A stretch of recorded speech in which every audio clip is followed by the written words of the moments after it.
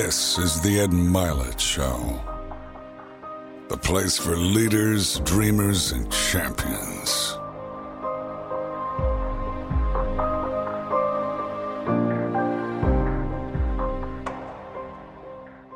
Welcome back to Max Out with Ed Milet. Super excited to bring this gentleman to my left here today because if you take his IQ and you take mine and you average them together, you may actually get an average IQ out of the two of us here. So this is Dr. Joe Dispenza, and Joe is, I think he's a peak performance expert is what I would really call you. I think you help people reach their peak and their ability to perform in their life, but he's really an expert at the mind, body, spirit sort of connection and helping you really be a happier version of yourself. And so we're going to talk about all the details of that today with you. So, Joe, thank you for being here today. You're welcome, Ed. Happy to be with you. That's wonderful. And we are at Bulletproof Labs, by the way, in Santa Monica, California, which is one of the most impressive places I have ever been in my life in terms of the cutting edge of human performance as well. And so check out Bulletproof Labs when you get an opportunity to do that. So let's max out our time here together today, let's though. Go. Okay? So you say all kinds of things that I'm fascinated with, but I think you're fascinating because you've become this expert in a field that's very unique really to you. And the way you explain things, people always want to know how to perform better, how their brain works. Mm-hmm.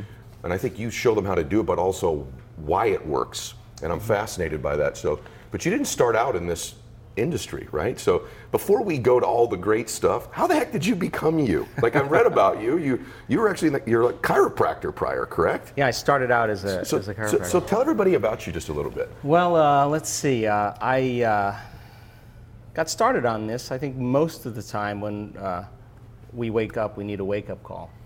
And I was in Palm Springs, California. I was in a triathlon. I was on a biking portion of the race, and I was making a turn, and I was passing two cyclists on the corner, and there was a cadet, a police officer, kind of pointing at me, waving on to make the turn, like this. Okay. And he had his back to the oncoming traffic, so when I made the turn, a four-wheel drive Bronco going about 55 miles an hour caught me from behind and catapulted me out of my bike. Oh my gosh. Anyway, when you land that hard on your rump or on your back, the force of that compression takes the columns of the vertebrae and compresses them. So I had broken 6 vertebrae in my spine. Goodness. And I had bone fragments on my spinal cord, and the very top segment, the 8th thoracic vertebrae, I broke T8, T9, T10, T11, T12, and L1. And T8 took the compressive force and I flexed, and so when I flexed, it compressed that vertebrae more than 60%, and the arch where the spinal cord passes through broke like a pretzel. So I had multiple compression fractures of my thoracic spine. I had bone fragments on my cord because when you compress a volume of something, the volume has to go somewhere. So it went back on the cord, and the neural arch of the 8th thoracic vertebrae was compressing the cord as well. Oh my goodness. So anyway, a typical procedure for something like that is called the Harrington rod surgery. And they cut off the back parts of your vertebrae. It's called a laminectomy. In my case, it would be from the base of my neck to the base of my spine. Got chills. And then they screw in these stainless steel rods, and the action of screwing into the bone causes a cantilever. It kind of pulls the column off the cord in some cases and opens up the nerve supply. And then they take bone fragments from your hip and they paste it over the top and they hope for the best. And so I had 4 opinions from 4 of the leading surgeons in Southern California, and it was unanimous that I needed that procedure. Now, I was in a lot of pain. I had some neurological problems. And they told me if I didn't have the surgery, I would never walk again. So I decided against the surgery. And I thought I didn't want to live handicapped. I didn't want to be in a wheelchair, and I didn't want to be addicted to pain medication. So I thought I might as well take a chance here.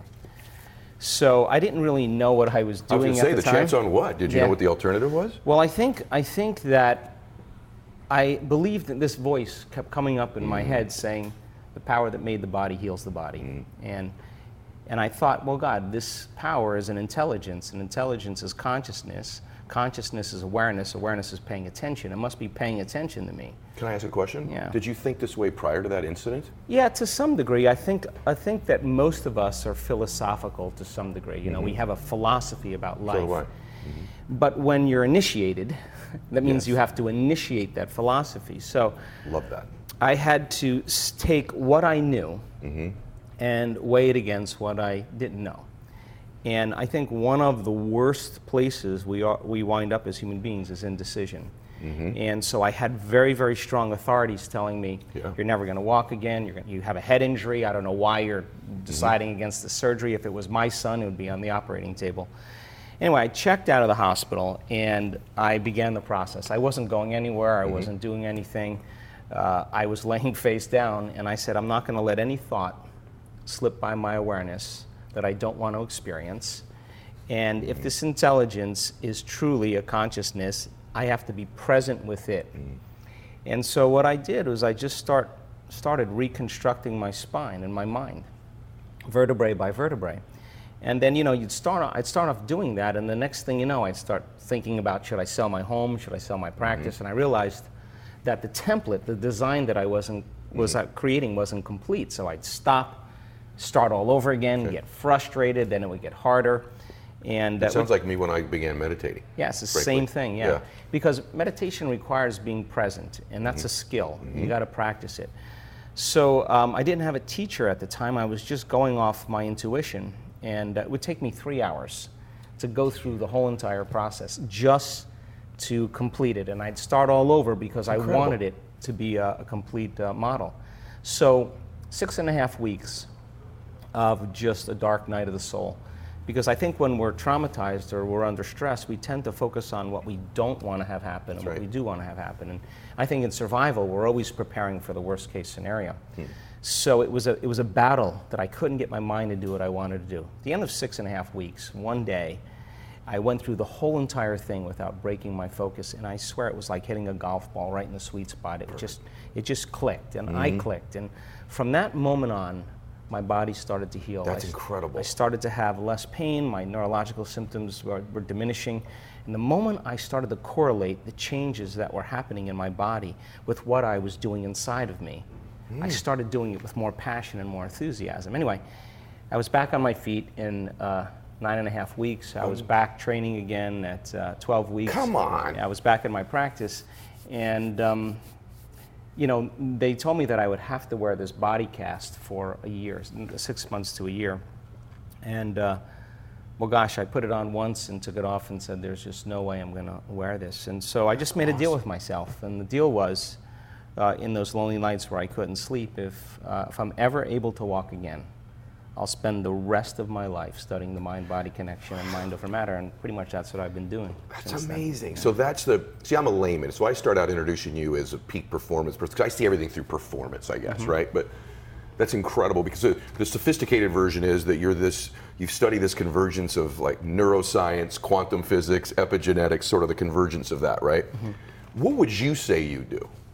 In other words, if someone said to you, because I know we talk a lot about healing, but what would you say? Someone says, what do you do? What would your answer be to that? I get that question every day, every week when I'm on a plane. Someone sits next to me, they go, so what do you do?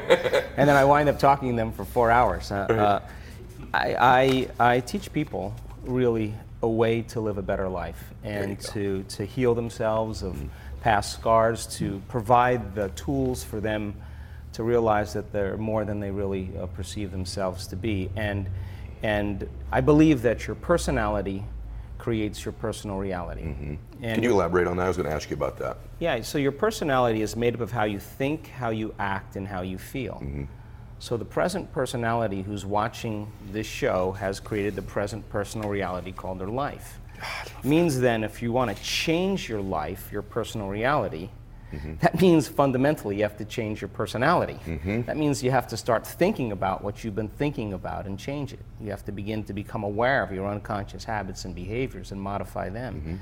And then you have to look at certain emotions that keep you anchored to the past and decide if those emotions belong in your future. And I think after all these years, Ed, I think that most people try to create a new personal reality as the same personality, and it doesn't work. You literally have to become someone else. So the process then, most people, they're thinking the same thoughts, they're making the same choices, they're demonstrating the same behaviors, they're creating the same experiences that stamp the same networks of neurons into the same patterns, all for the familiar feeling that they call themselves. And if you keep doing that over and over again, there's a principle in neuroscience that says that nerve cells that fire together wire together. So people begin to hardwire their brain into very finite signature, into these automatic programs. Turns out by the time we're 35 years old, we become a set of memorized behaviors, emotional reactions, beliefs, perceptions, unconscious attitudes that function just like a computer program. So when people want to change, they're using 5% of their conscious mind, and they can think positively all they want, but the programs are running subconsciously telling them that they're negative. So the only way to do that then is to get into the operating system. And getting into the operating system of that, where those programs exist, requires then people beginning to do some inward work. If you sit down and you disconnect from your outer world, you close your eyes, we play some music in the background, you sit your body down and not smelling anything or tasting anything or experiencing anything or feeling anything, and you're not thinking about or anticipating the future or remembering the familiar past, that moment, that elegant moment where you fall into the present moment is where the magic happens. And so after looking at enough brain scans in the process of studying the transformation, I call that getting beyond yourself, because when you disconnect from your present personal reality and personality, now you're ready to create something else. And so what thoughts do you want to fire and wire in your brain?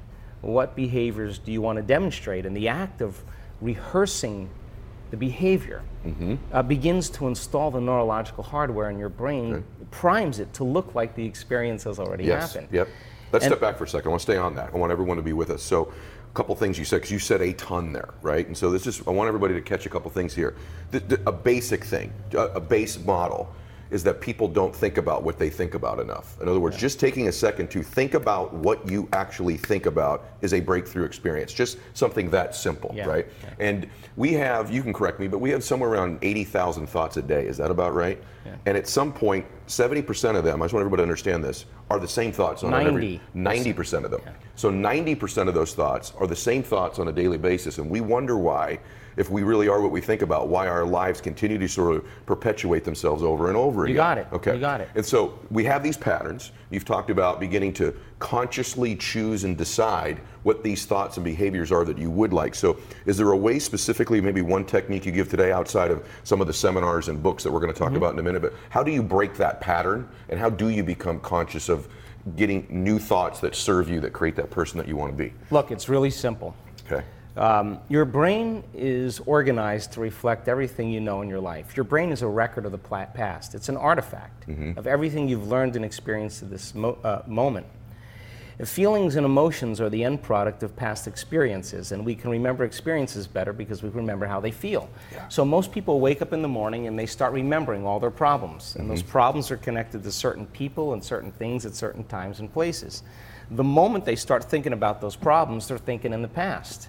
Those problems have an emotion associated with them, and the moment they start feeling those emotions, the body, as the unconscious mind, doesn't know the difference between an experience that's creating an emotion and the emotion the person's fabricating by thought alone. Now, thoughts are the language of the brain, and feelings are the language of the body. And how you think and how you feel creates your state of being. So most people's entire state of being, when they start their day, is already in the past. So you have a choice. The choice is, you're either defined by a vision of the future, or you're defined by the memories of the past. And when you decide to say, okay, I'm going to change, and you decide one thing, I'm not going to eat this food, I'm going to wake up earlier, I'm going to do something aerobic, I'm not going to have sugar after 6 o'clock, whatever it is, the person, whatever choice a person makes, the moment you make a choice to do something differently, and the hardest part about change is not making the same choices you did the day before, get ready, because it's going to feel uncomfortable. It's going to feel unfamiliar. There's going to be some uncertainty and unpredictability, and that's the moment the game is on. So then most people, their body has been conditioned emotionally to be the mind.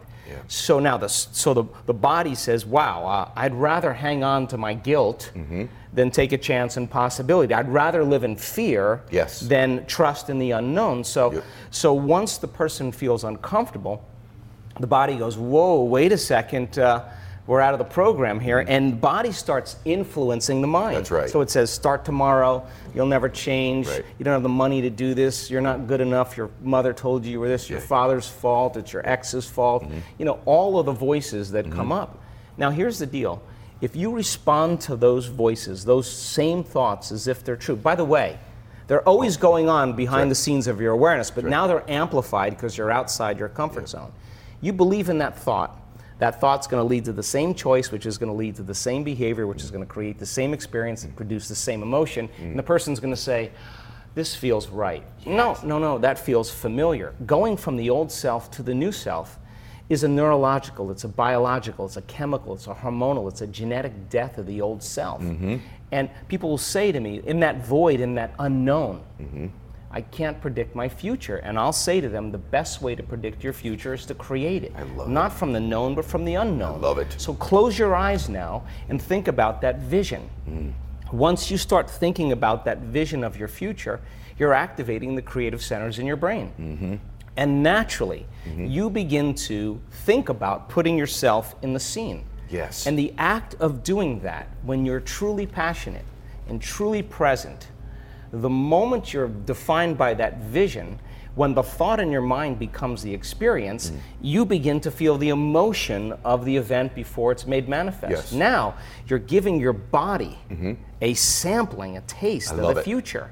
And now, if a thought and a feeling create a new state of being, you're combining a clear intention with an elevated emotion, and now you're beginning to change your biology, and you're seeing a whole new landscape that you could never see before because you're no longer viewing your future through the lens of the past. I love this. Now, this requires then something really specific, because most people will wait for their wealth to feel abundance. They'll wait for their success to feel empowered. They'll wait for their new relationship to feel loved. They'll get all these things when. Yes. Right. So think about that. The absence of getting those things causes people to live in lack their entire life. That's right. And so they're waiting for something outside of them to change how they feel inside of them. And if they're not creating a new life, then they're not applying the proper principles, then they keep all their manifestations, all their dreams at arm's length.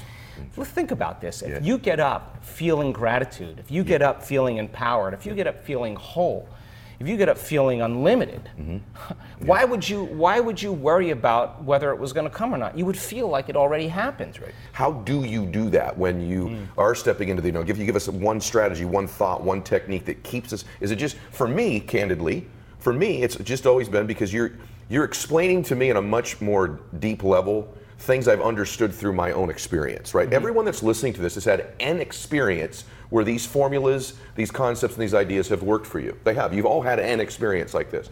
For me, it's just being conscious of it. Yeah. For me, it's literally, for me, taking control of it and being conscious about how would you answer that? Well, I absolutely agree with you, Ed. Okay. You're absolutely right. Okay. We're wired to create. This isn't something that you have to try to do. Right. You just have to get beyond the memory of your past and all the associations to create a new future. Now, theoretically, that sounds really easily, but everybody's done it at least once in their life. What happened? You get a wild idea. You get a crazy idea, and you think, what would it be like to be happy? What would it be like to be in love? What would it be like to be rich? Whatever it is. Yes. And you all of a sudden, you ask that question, and you turn on the creative center in your brain. That's right. It turns on. Yes. And then now the frontal lobe is the boss. It's the CEO. It's the symphony leader.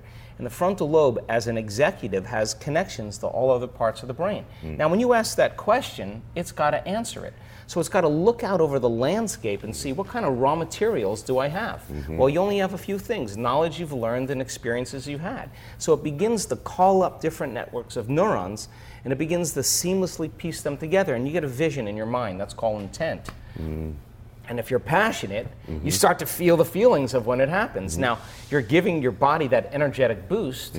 Now, everybody's done this. The moment you've said that, no one can talk you out of it. No person, no thing, no experience.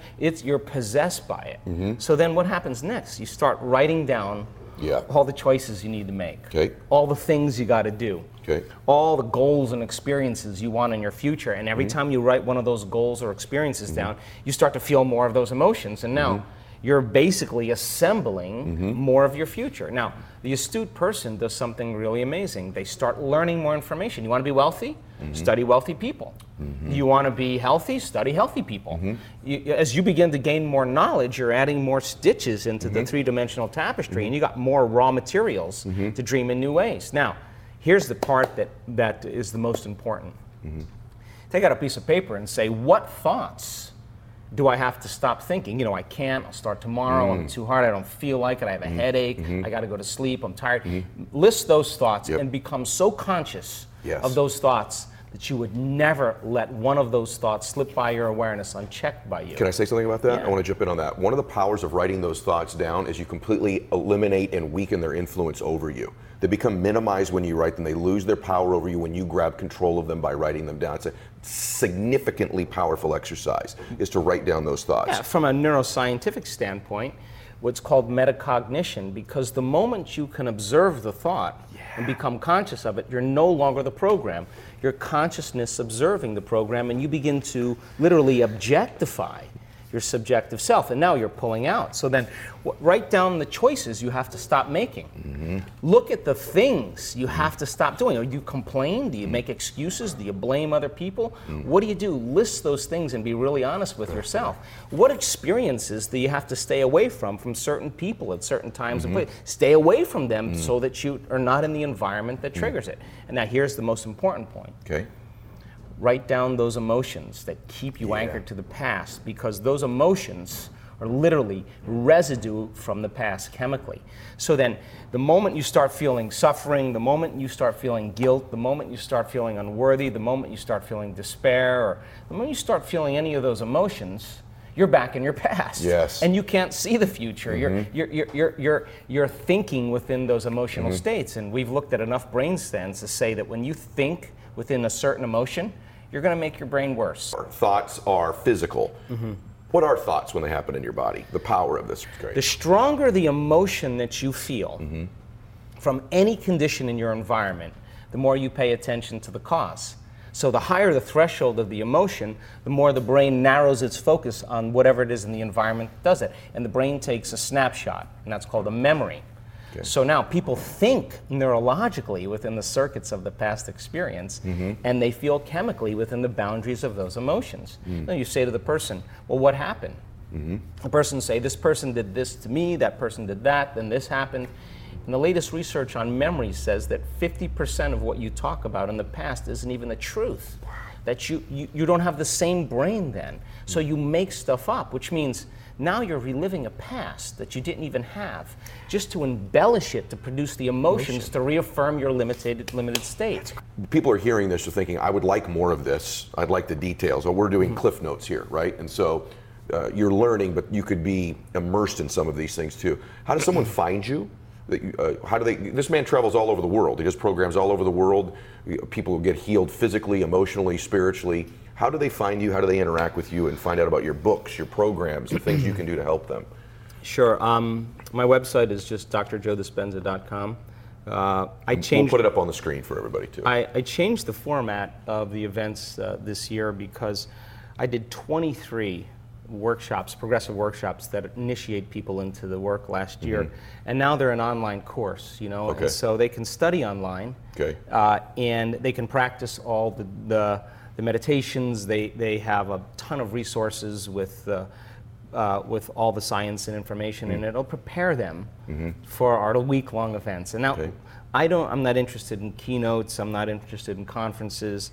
I've outgrown all that. I want to be with doers, and I think that this is a time in history where it's not enough to know. I think this is a time in history to know how, right? And so we teach these workshops all over the world. I just came from Sardinia. We had a beautiful event with a lot of people there, and boy, we saw some pretty amazing things. I want to encourage all of you to just get engaged with him. It's just going to help you. It's going to change your life. It's going to improve your life. You can feel that as we're talking here today. Not one utterance, not 1 second has been a waste of your time, and engaging with him will only be a benefit to your time on a gigantic, life-altering type level. Can you talk about just a couple more things? Because I just want to give them the gift of it. You've studied a lot about sort of the heart-brain connection. Can you just talk a little bit about that? I just think this is fascinating. Well, when we live addicted to the hormones of stress, and stress is when your brain and body are out of homeostasis. Stress is when you're out of balance. The stress response is what your body innately does to return itself back to order. So you're driving down the road and someone cuts you off, you jam on the brake, you almost hit them, you get that rush of adrenaline, you're aroused, you're awakened from that experience. There's a rush of chemistry that takes place and you're in emergency mode. You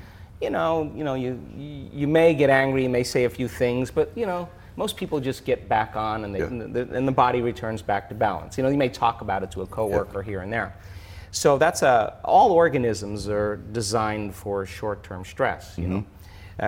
But what we as human beings do is something very different. When we react to something, the rush of those chemicals become addictive. Now, we begin to use the problems and people in our lives to reaffirm the addiction to those emotions. We need the bad job, the poor career. We need to watch the news because it works us up into that state. So we become like an addict that needs the rush of those chemicals. Now, when the brain is in emergency and it's living in this state, what happens naturally is we begin to pay attention to whatever the stressor is. Now, where you place your attention is where you place your energy. So the stronger the emotion you have to your ex or to your job or to the news, the more you're giving your power away to that person or thing. So good. So now, as your stress is created from a lack of control, you can't predict the future, you can't control it, or you have the perception of something getting worse. So when those chemicals are beginning to become aroused, this is what happens. You start shifting your attention from one problem to one person to one thing to another place to another problem. Now, each one of those elements you have a circuit in your brain for. So imagine looking at the brain when you're doing that. It's like a lightning storm. It's just going off. And if you were to measure brain waves when that happens, the brain is very incoherent. It's out of sync. And when the brain's incoherent, you're incoherent. At the same exact time, if you're sitting across the table from a coworker and you're smiling and you're thinking, God, I'd love to throttle him, and you're arousing yourself in that state, don't you know that your heart is racing because it's perceiving a predator? So now as the heart starts to race, it becomes incoherent. And then when your heart becomes incoherent, you don't trust yourself. When your heart is no longer coherent, you no longer make choices that are going to be in your best interest, right?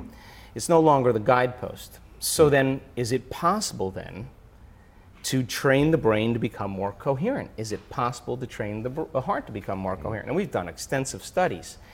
And you can't tell me you're too old for this. You can't tell me you're too sick for this. You can't tell me you're too out of shape, too overweight, too underweight. You have a difficult past. You can't tell me that you haven't meditated before. Doesn't matter. This is fun to me. Like learning this is fun to me. But I want them to know about you a little bit. So I want to step out of the heavy now and be to the light before we finish up, okay? Because you're a little bit dorky too. I am just a dork, so you know. I like dorks. What do you do for fun outside of this? Tell them about you, because I want them all to connect with you, and I want them. See, when I have people on my show, I bring some of the most impressive people in the world on, right? Clearly, this dialogue right here, most people have never heard almost any of this. You're one of the few people in the world who possess the ability to not only know these things, but you can communicate them in a way that's understandable. That in of itself is incredibly rare, right? This heavy stuff. I also don't want people to think you're different than them. Right? Because you're not. I'm not different than them. We're both people that we both struggle with things. We both have things that we have to work on, et cetera, et cetera. What do you do for fun outside? It's like, are you going to drink some wine with me when this is done with the folks over here? So I run wine tours all over the world. I've been drinking wine since I was 5 years old. Since you were 5 years old? Yeah, my grandfather was a winemaker and spent a lot of time tasting a lot of wines. He'd sit me down and make me taste wine. So I love wine. I love to cook for groups of people. You do? I cook really well. I have two boys, and they surf, and so I get out there with them and surf a little bit. You love to laugh, too, because we're off camera. Every 7 or 8 minutes you were laughing about something, so there's that element, too, right? I'm a pretty normal guy. I do like to take time for myself. I think that's really important. I think when you invest in yourself, you invest in a future. I like being around super creative people. I come from a family of artists. All my kids can draw really well. My parents were artists. My brother's a great artist. Really? And so I love design. I love architecture. I love beauty. I love I've remodeled one home 4 times. Have you really? Just because I Do you love to struggle do it. with things? I mean, like, sometimes I think people see me, and I don't think that life's about struggle. I don't, neither one of us do. I think you can live in a blissful state all the time. I think you'd be blissfully dissatisfied too, but I still have things that life still has. If there weren't things in life that made me have to feel like I had to grow or get better, then there'd be no purpose to being here. Sure. So you have those things as well, don't you? Of course. I mean, we're growing as a company in a lot of ways, and so I have to balance Joe Dispenza and his personal life with managing a big team of people. Sure. And A lot of people relate to running events, and then being able to walk on stage and for a week to connect with people and to advance their And I understand the understanding. kind of energy that takes too. Yeah, You got to be in the right state and the right energy. Yeah, so I think it's not about reacting. I mean, I think everybody reacts. It's how long you react. I think that's the key. And so I do my best, Ed, to not see the challenges in my life. I don't take them personally, because I know that most people are running a program anyway. I always see that as what the challenge brings and how I react emotionally, so then I can take care of that, in my inner work. So then when I'm no longer reacting to the problem, then I'm no longer giving my power to it. So for me personally, I'm initiated. I call it an initiation. Love it. But I do my best to not be a victim around it. I do my best to really meet it from a greater level of mind. And certainly, somebody has faced a similar problem as me. Right. And if I look long enough, I'm going to find the answer. And then taking that knowledge and information and applying it and personalizing and demonstrating it.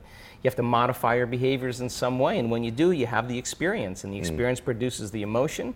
You begin to embody the truth of that philosophy, and now you're wearing it, right? And so reproducing it enough times allows you to begin to master the philosophy. So I have a think tank of people that are just not part of my company or my organization, that are friends, that would be like you, that we sit around and have a glass of wine, we cook together, and we say, okay, let's unravel this thought, and let's see how far we can go. So I do enjoy doing that with Unlimited Minds. I love, here's what's special about you. And by the way, our time flew. We're out of time. I feel like we were here for like 3 minutes, right? And I want to tell you something the reason I think you're such a happy person, I think the lessons that can be learned from you are immense. And that's why I want them to get involved with what I'd call your programs, your technology, your thinking.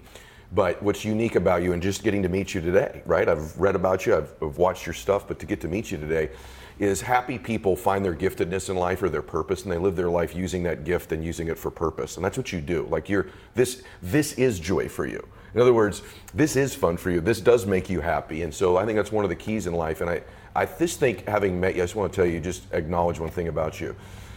You're a healer. You're not just a healer. I know that you teach people how to heal themselves, but you're a healer, you're a giver, you're generous, you're warm, you're kind. And typically people that are so brilliant, and you are brilliant, sometimes have an air and edge about them that in some way they're superior, and there's just none of that air about you. I feel like we're kindred spirits, like we're brothers. I bet you make everybody feel that way. If we're off camera, I'm going to hit you in the gut and play You've done with that. you. You did it like 3 times. I almost whacked him back, but I didn't want to hurt him. but really, the truth is that I mean, honestly, I mean, I work so hard every day in overcoming my ego that I learned really quickly to build it up the next day. I'd have to work hard at it the next day again. So I think it's a lesson that you learn as you mature, and I just do my best to see potential in people. And if you see potential in people, you don't get stuck on the small stuff. I love that. I feel the same exact way. I'll be honest with you. I feel like sometimes I interview somebody, I'm like, how are we going to fill 45 minutes or an hour? Then there are very few people, but they're wonderful when they happen, where I go, this flew by. I felt like we did 5 minutes in an hour. I really do feel like we've just scratched the surface, and I actually know that we have. So that's why I want you to get more involved with Joe, with Dr. Joe Dispenza, his programs, read his books, get engaged with him.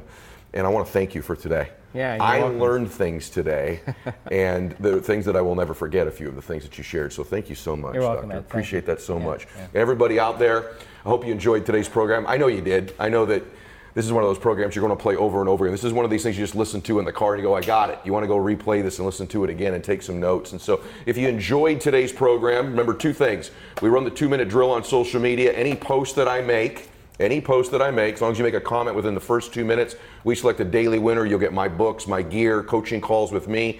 introductions to some of the guests on my program. And then if you enjoyed the program, make a comment on YouTube, and most importantly, if you're on iTunes, leave a review so that more people around the world get access to the program. God bless you, and max out, everybody.